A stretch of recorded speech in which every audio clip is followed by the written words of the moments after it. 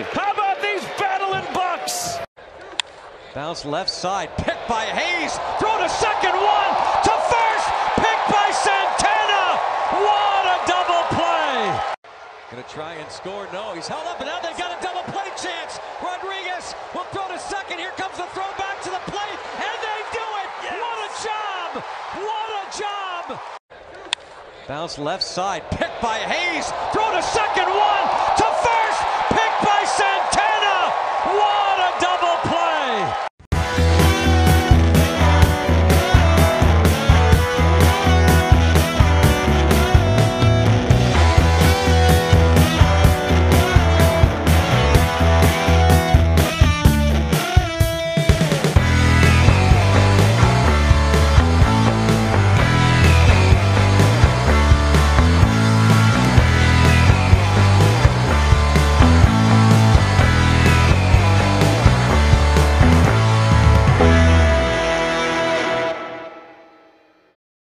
Welcome and thank you for tuning in to the 412 Double Play Podcast. I am, as always, your host, Michael Castrogana, with a really exciting guest. Joining me as my Double Play partner this week, former Sports Illustrated cover model, three-time pennant winner, and man responsible for breaking the streak of the most consecutive losing seasons in MLB history, leading the team back to the playoffs during his tenure as manager of the Pittsburgh Pirates. It is my great honor to welcome to the show Clint Hurdle. Thank you for joining today. How have you been doing, sir? Michael, the Hurdle family is doing very well. We've settled on into Anna Marie Island, which is west of Bradenton, Lakecom Park, McKechnie Park, Lakecom Field. We've been here a while. We actually left Pittsburgh in 2010. 2020. That was our last year. And we've settled in. Maddie's worked her way through deferred diploma in high school at Manatee High School. Christian is now in his first semester at college at the Culinary Institute of America in New York State. Carla and I are here on the island. I've got two sisters that live on the East Coast with my mom and dad, and my oldest daughter, Ashley, and her husband, Ricky, live on the East Coast. And everybody's close, everybody's healthy, and we're all happy. So all is good. That's great to hear. Happy to hear that you're doing well. We're obviously going to talk about Pirates podcast, but first I want to reflect back on your career. Now, you had a roller coaster of a career, both as a player and as a coach. Picked 9th overall by the Kansas City Royals in 1975, shot up through the minor leagues, debuted in 77. By 78, you were on the cover of Sports Illustrated with the headline, "This Year's Phenom." That's a big title to put on a 20-year-old. Now, with the Pirates having their own proclaimed phenom in pitcher Paul Skeens, what are some keys to handling that kind of pressure?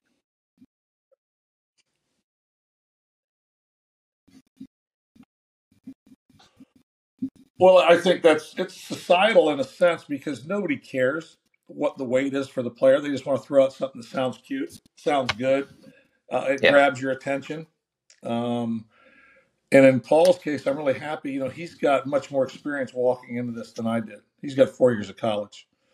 I was drafted out of high school, graduated in 75. The cover hit in 78, March. So at the time, I was 21 years old.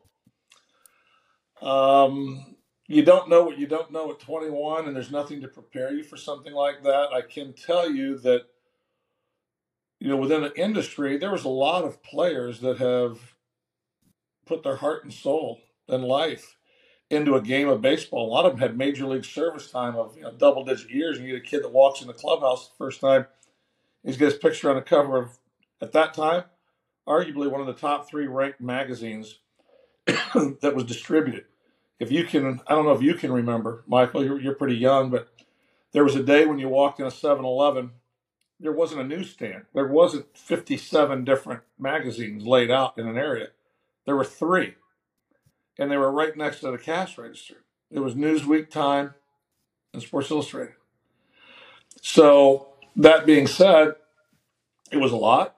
I tried to handle it the best of my ability. I had some people in my support But in Paul's case, he's going to have opportunities. He went through college as a different experience. He went to a major college where baseball was a huge event.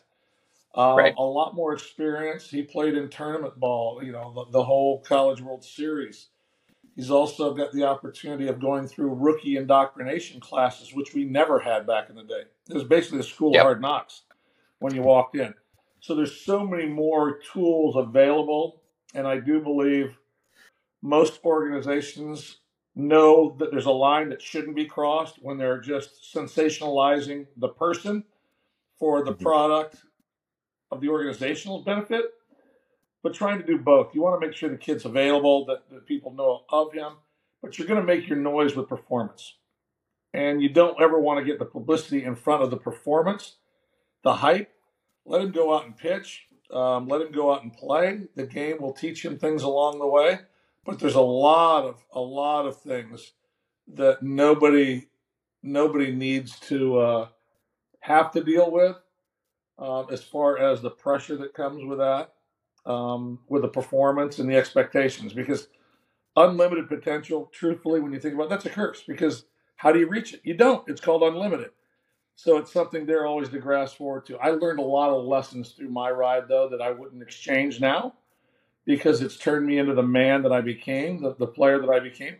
And obviously a lot of it helped me figure things out when I became probably more benefit of when I became a coach and a manager, on how to use my experiences to help other younger players coming up in the same vein. Yeah, and obviously we're very excited about Skeens as fans, but kind of pivoting off of that, after you retired from playing, you went right into coaching with the Mets system, the St. Lucie Mets. It seemed like a very natural transition for you. Was that something that you had interest in during your playing years? Was that something that just kind of was a harder transition for you? Like, what happened with that exactly? I was too busy trying to make teams and stay on teams to think about coaching until I got to the point where I wasn't playing every day. It was towards the end of my career, basically when I'd gotten released by Seattle on opening day, and I want to say that was in 1983. Spent time with the Royals, spent time with the Reds. The Reds experience didn't go well. My performance wasn't what it should have been. I spent time in AAA that year in 82, and then in 83 I had a spring training with the Mariners. Best spring I ever had in baseball, and got cut opening day. Then I had to go look for a job. And I found a job with the Mets, and I was blessed with an opportunity to start a new,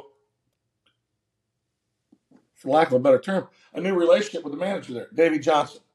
Davey Johnson was working his way up through the minor leagues as a manager. I was trying to work my way back through the minor leagues to the big leagues. Davey put me in a position then where I learned how to play third base. Long story, but I never played third base. Our third baseman got hurt opening day. He looked down like old school, he looked down the tunnel. I was DHing. He looked down the thing and said, anybody ever play, can anybody play third base? I raised my hand. He goes, okay, because our third baseman broke his hand. And he took me out of the DH spot, put me at third. And after about 3 games, he called me off. He goes, what the hell? You said you could play third. He goes, you can't play third. Have you ever played third? I go, Davey, the what? I wasn't going to mention the errors. Davey said, I asked if you could, if anybody ever played third. I said, no, you didn't. You asked, would anybody play third? I said I would play third. I never played third, but I would play third. Well, he goes, okay, from that point on, I'm going to work with you and turn you into the third baseman. Well, I ended up playing every game that year in AAA. The first 1 or 2 was the DH. The rest were at third base. Gardenhire was to my left. Wally Backman was over at second base. So I learned how to play third. Then I learned how to catch. Davey brought me to spring training next year and asked me, have you ever thought about catching? Never in my life have I thought about catching. So at the age of 27, I learned how to catch.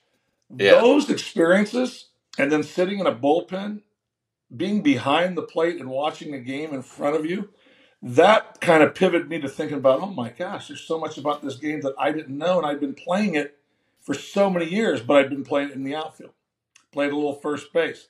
Now I took that corner at third. Then I went behind the plate, and everything kind of opened up, and I started thinking, there may be something more for me after the game, at least maybe to share experience, to share strength, and to share hope for other guys, because I was basically a number one that didn't land it like everybody expected.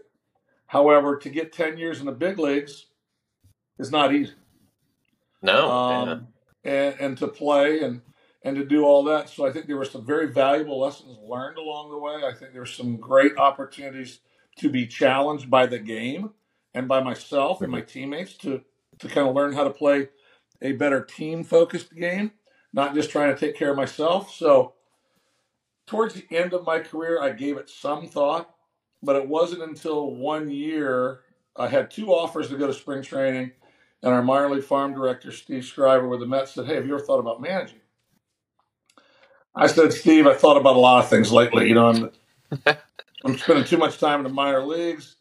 I'm trying to find my way back, and now you're asking me to manage. So I guess you don't think I'm a very good player. Because you still have value as a player. I just believe you have more value if you just cut the strings and try the management thing." Yeah. So over the course of time, Michael, I kept threatening to play with a higher job opportunity that he wanted to give me. And he finally came back and gave me the opportunity at St. Lucie, which is high A. He offered me low rookie. He offered me high rookie. He offered me low A. And then he offered me St. Lucie. I kept telling him, "You keep wanting me to go to New York. You want me to go to Kentucky. You want me to go to Virginia to manage." I go, "There's a ballpark 45 minutes away down the road in St. Lucie that I could manage at." And he kept telling me, "You're not qualified. You don't have enough experience. You can't do it. You need to go learn the ropes." And I said, "Okay, I'll play." "What do you mean you're going to play? You don't." I said, I got 2 opportunities. I said the last 2 years I've gone and made the club out of spring training as a non-roster guy. I think I can do that.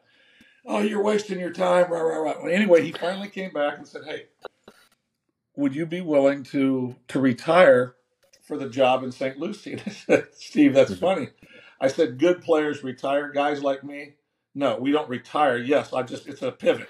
I'm not playing anymore. I'll go do that." He goes, "Are you sure?" I go, "Yeah, I got 2 offers." I go, "I got you and the Cardinals to go back to." I said, "I'm 30 years old. It is what it is." So I jumped into it then in 1988 was my first year as a manager. And I won't say I was born for it. I will say I just felt comfortable doing it, the challenges that came with it. And I loved to still compete, but I love to work with young men now that had the same dreams and visions that I did, a few years earlier. Sure. Now, kind of going off of that, you played in the 1980 World Series with the Royals, managed the Rockies in 2007 with the insane late season run to make the World Series. And then you were a hitting coach for the Rangers in 2010 when they reached the Fall Classic. For you personally, which is the bigger thrill, playing in as on the field in the Fall Classic, or managing on the biggest stage and seeing players that you're coaching participating in and trying to win it all? So, Michael, it's a good question, and my answer is this. It was the one I was doing at the time. From the time I was 6, I'm in the backyard playing wiffle ball, and the bases are loaded. It's the World Series, and so-and-so's on the mound. I was a big Tiger fan. And all my games in the backyard were the Cardinals versus the Tigers, the 67 World Series. I was 10 years old. I was replaying Bob Gibson on the mound. He's pitching to K-Line. He's pitching to Cash. He's pitching to McCullough. And to be there at 23 years old and be in the outfield at Vet Stadium, and back then 70,000 people at Veterans Stadium when the Phillies and the Royals played. But it's a different time. My mom and dad have been with me at all 3 World Series, which is an incredible blessing. But then to be the hitting coach of the Rangers in 2010, it was like, okay, I left. I didn't leave Colorado. I was fired in Colorado. So theoretically, I left. And to go there in 1 year, develop new relationships, to work for Ron Washington, who actually coached for me in the Mets system back when I was managing. Basically, we've known each other 32 years. And to get to the World Series in another place where they said, "You'll never make it. Texas, it's too hot. The division's too tough. Well, we made it. So that was an incredible experience at the time. the 07 run with the Rockies was crazy because I don't know how many people told us we could never do it in altitude. You can't win at altitude. You can't do it that way. I wish I had $1 for every time somebody told me you couldn't do something or we couldn't do it. Mm-hmm. Because I've been fortunate to go through 3 World Series. And it's a very small group of people, Michael. I actually had an intern when I was in Colorado dig up the number. How many players actually have been to the World Series? How many people have been to the World Series as a player, a coach, and a manager? I have no idea what the number is now. It's still not big. But you know what a smaller group is, Michael? That I lost all 3 times that I went. So that's even a smaller group. I finished second all 3 times in the World Series as a player, coach, and a manager.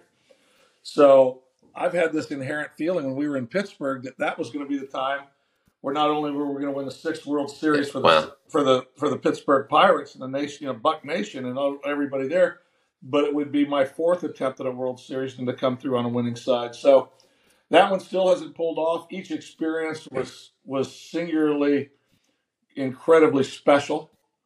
And what I like to take away from those experiences, Michael, is the blessing it gives to so many other people.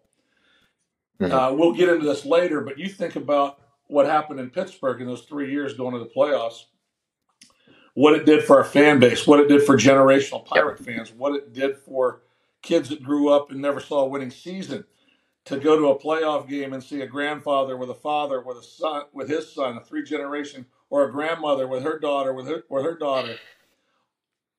The vibrant actions that took place in the North Shore downtown, so much, it makes everybody's work easier. It makes everybody's work easier when you play good baseball and you win games. Yeah, it was definitely something that was exciting from a fan perspective to experience. Now, you joined the Pirates ahead of 2011. The team was still going through yet another rebuild in their recent history, but they were in contention through summer of 11 and 12 before breaking through in 2013, making playoffs also in 14 and 15. What was the most important thing in getting those teams over that hump? And when did you know that the team had something special in your mind for that time?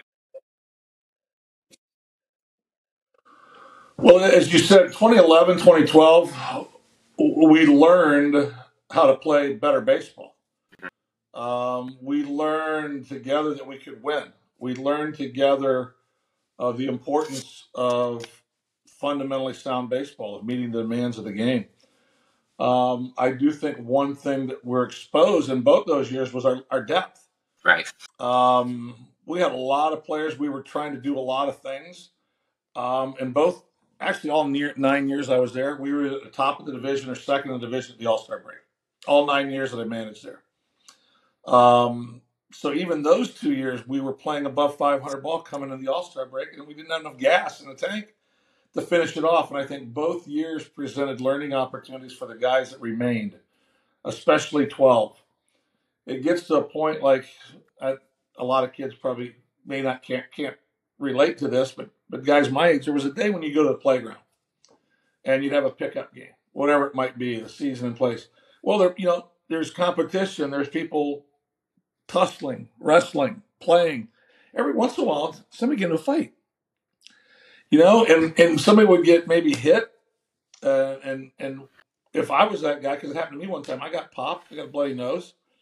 I had to go home, and I tried to clean it up the best I could so my parents wouldn't notice, but my nose was swollen. There was blood on my shirt. And, I acted like nothing happened. I go, well, what went on? I told my dad, and he goes, so what are you going to do about it? It's that point. What do you do when you get beat up or you get knocked off the playground? You go home and tell your dad so he can go fight your fight, or you figure out how to get bigger, stronger, get your ass back on the playground and put a foot down and start playing. And I think that's what the 2012 team did mentally. And then, no doubt, the acquisitions of some of these guys we brought in, Burnett, Martin, unbelievable. Liriano, the silent one, the silent assassin off the mound. I mean, Neil did such a good job with Kyle Stark, winning on the margins, finding guys that had success, maybe weren't in a good place there. Dan Fox and the R&D department upstairs. Combined, we found a rhythm and a rhyme that worked for us starting in 13. Started with run prevention. Started with, roster building, developing a different mindset in AAA on how many starting pitchers we would need to hopefully employ or deploy during the course of the season. Structuring a bullpen. I think one of Neil's strengths was always finding arms that were capable. And the beautiful thing about Neil, all the years we worked together, Neil never gave me a play sheet. Here, you got to do this if they do this. We talked about games beforehand, and then he let me manage the games.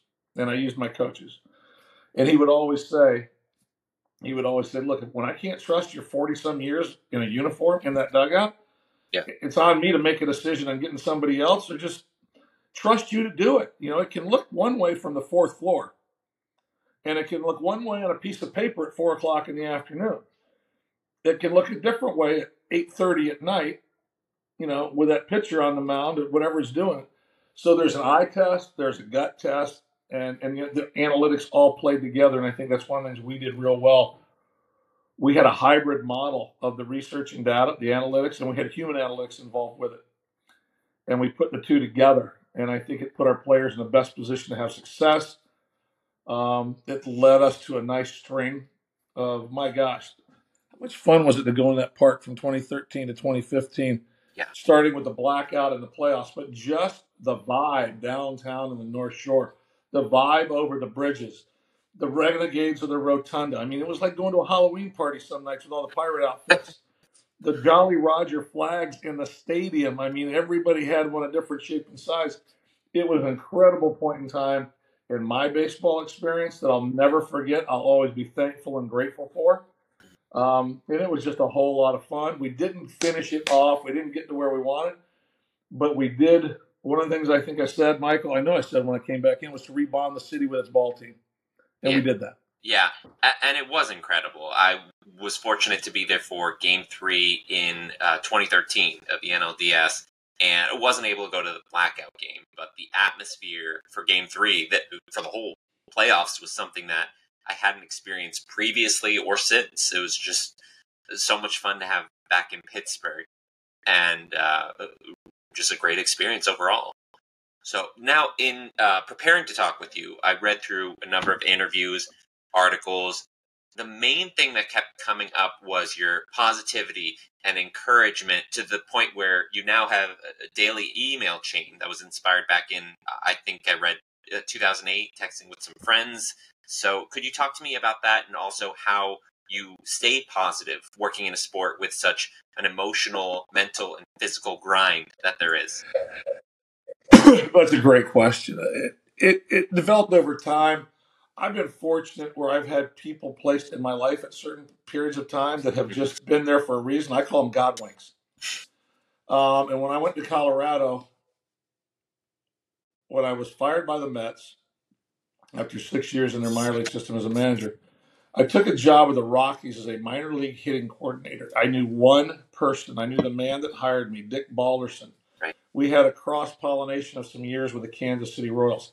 I didn't know anybody else in that organization. They had just started in '93 with one rookie league team, or '92 a rookie league team. I think '93 or '4 was their first major league season at Mile High.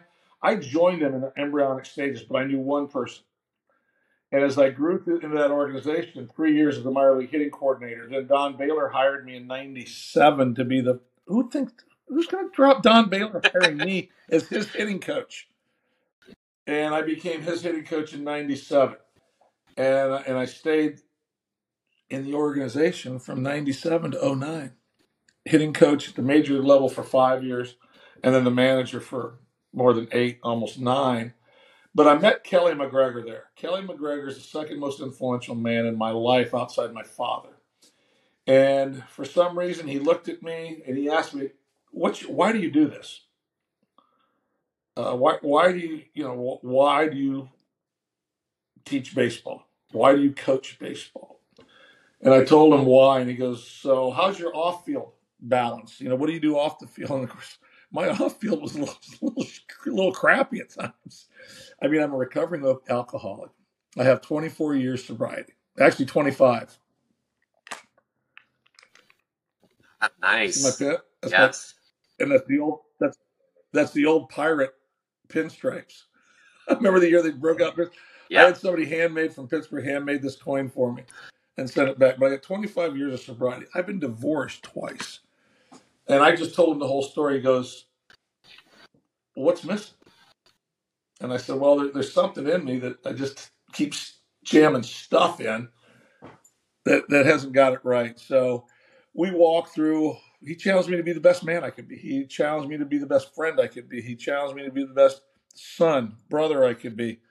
And he goes, you know what? If you can work on those, I have no doubt you'll be the best coach you can be. Then I think you got things mixed up. You're pouring yourself into the coaching. You're pouring yourself into the opinions of others. You're trying to please everybody. And actually, you haven't pleased that many people. You're really good at baseball. You're not very good at life. I'm here to help you. So through a sequence of events, he encouraged me to start a leadership group within the walls of the building. And I got 12 people. I put a note out, and 12 people showed up at our first meeting. I picked a topic. We cooked a topic for 45 minutes. We had 15 minutes of question and answers. And then everybody said, well, that'd be cool. It'd be really cool if we had some notes for it. And I said, well, I've always been a note taker. I'm a journaler to this day.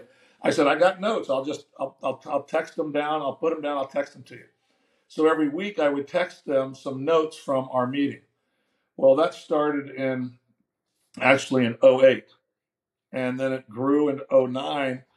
And it was just being positive. I mean, it's contagious. Yeah. And Michael sows negativity. It's Yeah. contagious.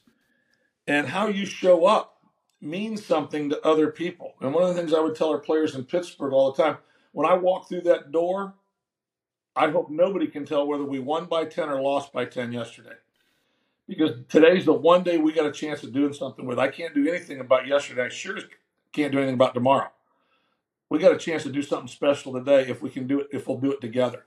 Mm-hmm. So it just became a thought.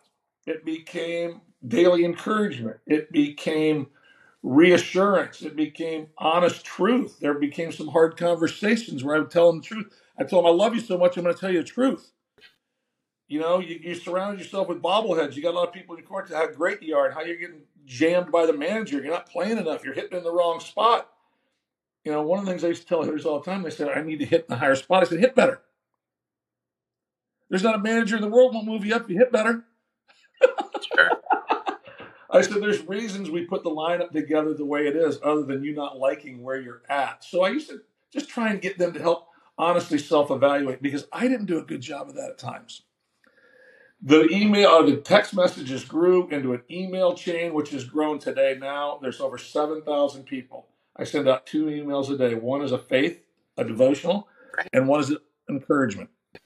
And basically, my website, if you probably went on and saw it, it's about that big. I don't have a brand. I've got a small little website. It's ClintHurdle.com. Yep. And it's free. And it's easy. I mean, I can get on. So anybody can get on. But it's 6 days a week with something to encourage, to uplift, that, hey, think about this. Have you thought about that? And you know what? Over the years, I cannot tell you how much feedback I've gotten from people that be like, you know, I was at a point and then boom, that email showed up or you showed up. You made a call. Somebody made it. We need each other on this ride. We need support on this ride. And one of the things in our manscape ideology, we don't think we need help. You know, I was that guy that dug the hole and kept wanting to know why it was a hole while I'm still digging. Why the hole's so deep? I'm still digging. And then I would say, well, I got myself into this mess. I'll get myself out. That's just straight jackass mentality. There's nothing smart about that. Oh, you're going to trust the same guy that got you in the mess to get you out. You know, ask for help. Share. There's other people that have already walked through what we're walking into right now or what we're headed towards that can provide support. And it just became a way of doing things. And I can't tell you how many opportunities I've had since I speak corporately. I speak publicly, whether, you know, in different faith-based opportunities. I was up in Newcastle at the Church of Genesis a month ago. Spent a lot of time there and spent it from a faith-based presentation. Went out to a Little League field. They honored Coach Q with the Chuck Tanner Award that they had just come up with the city. And I got to honor some people there. I think it's important that We provide service for others, because I also was that guy, Michael, that I thought the sun rose and set in the crack of my backside, you know? And then I realized, Clint, get the smallest package in the world is a man wrapped up in himself. And I was that guy. So when I got to Pittsburgh, I had learned some hard lessons in Colorado. We had done an incredibly cool thing there by going to the World Series. I learned a lot of life lessons, learned a lot of coaching lessons, was blessed with a lot of good players and coaches. And basically, getting fired, it settles you. And you think back, okay, what do you think you did well? What do you need to be better at? Some things I thought were important in Colorado, I didn't even bring to Pittsburgh because they weren't that important. I learned over time. There were some new things I thought were important. And I always tried to have my finger on the pulse of the clubhouse without being in the clubhouse too much, letting the players own the clubhouse. We developed a leadership council based on players. You know, the players would vote. We would meet once a month. They would give me ideas. I would give them ideas. We'd work together. I thought Neil, Frank, and we'd get together occasionally. We tried to do it once a month. Probably didn't always pull it off. The three of us would get together and do a 2 up, 2 down, 2 things that are going well in your department, 2 things that aren't going well. So to hear Frank vent or Neil vent and me vent, but we shared it all together. And then we all had positivity for one another, Michael. So that's the reason for it. It works. It flat out works, and it gives everybody a much better view of life when we can go in with our hands open rather than fists up. And I can appreciate that. Obviously, being a fan of the Pirates, we have a lot of things that we can do negatively with regards to what's going on. And I don't know, we talked before the call, I don't know if you pay much attention, but given your proximity in Bradenton and Anna Maria Island to the minor league team, have you paid any attention to what's going on with the rebuild? Do you have any thoughts about specific players and their performance in this process? Look, I follow the Pirates. I have love for a lot of people in Pittsburgh. Mm-hmm. At the end of the day, I spent 9 years of my life in Pittsburgh. My family, we were embraced by the community. Bob Nutting, Chuck, Frank Coonley and Neil Huntington and Kyle Stark, people I worked with. Neil and Kyle Moore, but Frank was a good man. Bob employed me. Bob and I, we agree on certain things and probably certain things we didn't agree on, but at the end of the day, an owner's an owner. And they're going to do things the way they want to do them. But the sense of being part of that was always important. So I could never be a person to walk away and say, oh my God, I hope they don't win another game. It's stupid. I mean, that'd be silly. I still stay in touch with fans. I mean, like I said, the Renegades of the Rotunda. Pirate Queen, on X. There's so many Pirate fans out now. I mean, that I'm hoping you can have another shot at that fun, at that joy. I stay in touch with Shelton. Not a lot. I just encourage him from time to time. I shoot him a little something. Justin Message is a good friend of mine. He was on my coaching staff there the last year I was there. He's still there. I share information still every once in a while with a hitting coach, Coach Haynes. I want them to do well. There's people that work in that building that have been working 30 years, some. I want them to do well for the fan base.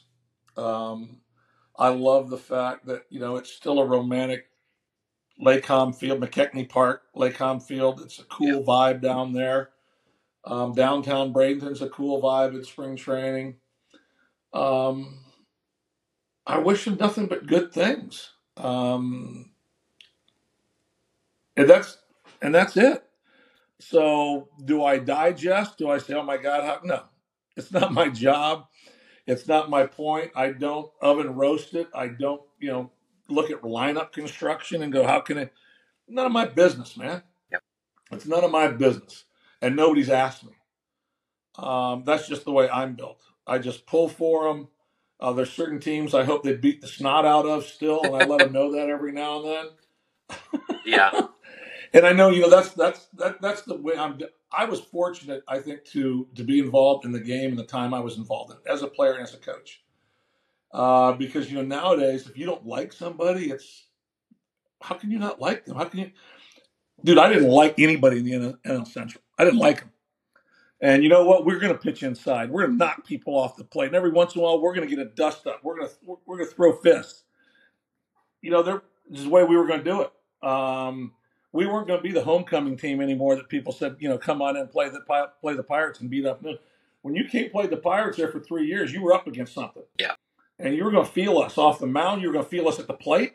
You're going to feel us on the bases. And we did that. And the players that played during that time were proud to wear that uniform. And they were proud to play in front of that fan base. Just like I was proud to be a coach, to be a manager, and to represent the Bucks and the organization. It was a special time for me. And I know I still see a lot of players around here. My gosh. It's been cool. And I still stay in touch with Jimmy T. You know, he's now the Hall of Fame director in charge of that. So a lot of love, a lot of great memories. Sure. Now, obviously, you're currently in a special assistant role with the Rockies for the past few years. There was a recent rumor linking you to potentially getting back into the clubhouse as a coach. I won't put you on the spot as to the merit of that particular rumor, but is there any interest in putting the uniform back on? Is that looking to get another ring, or is that something that you've moved past? First of all, I'd get a ring as a special assistant. I asked you about that before I took it. Well, yeah, a lot easier that way, too. You know, I needed to, I think when I took the break, I actually tried to retire for 2 years, and I thought I was okay at it. Then I failed when Billy and with the people in Pittsburgh, people in Colorado called me back up and asked me to come back on board. Ron Washington and I go back 32 years. So would there now be an opportunity for me to get back in uniform? Organically, if it happened, yes. I wouldn't rule it out. It'd have to be special. And the game's changed in a lot of ways. I still think I have a skill set that plays. I think I have experiences that can help. Yeah. I think Bochy helped reset the clock for a lot of us that have been around the block a couple more times than most.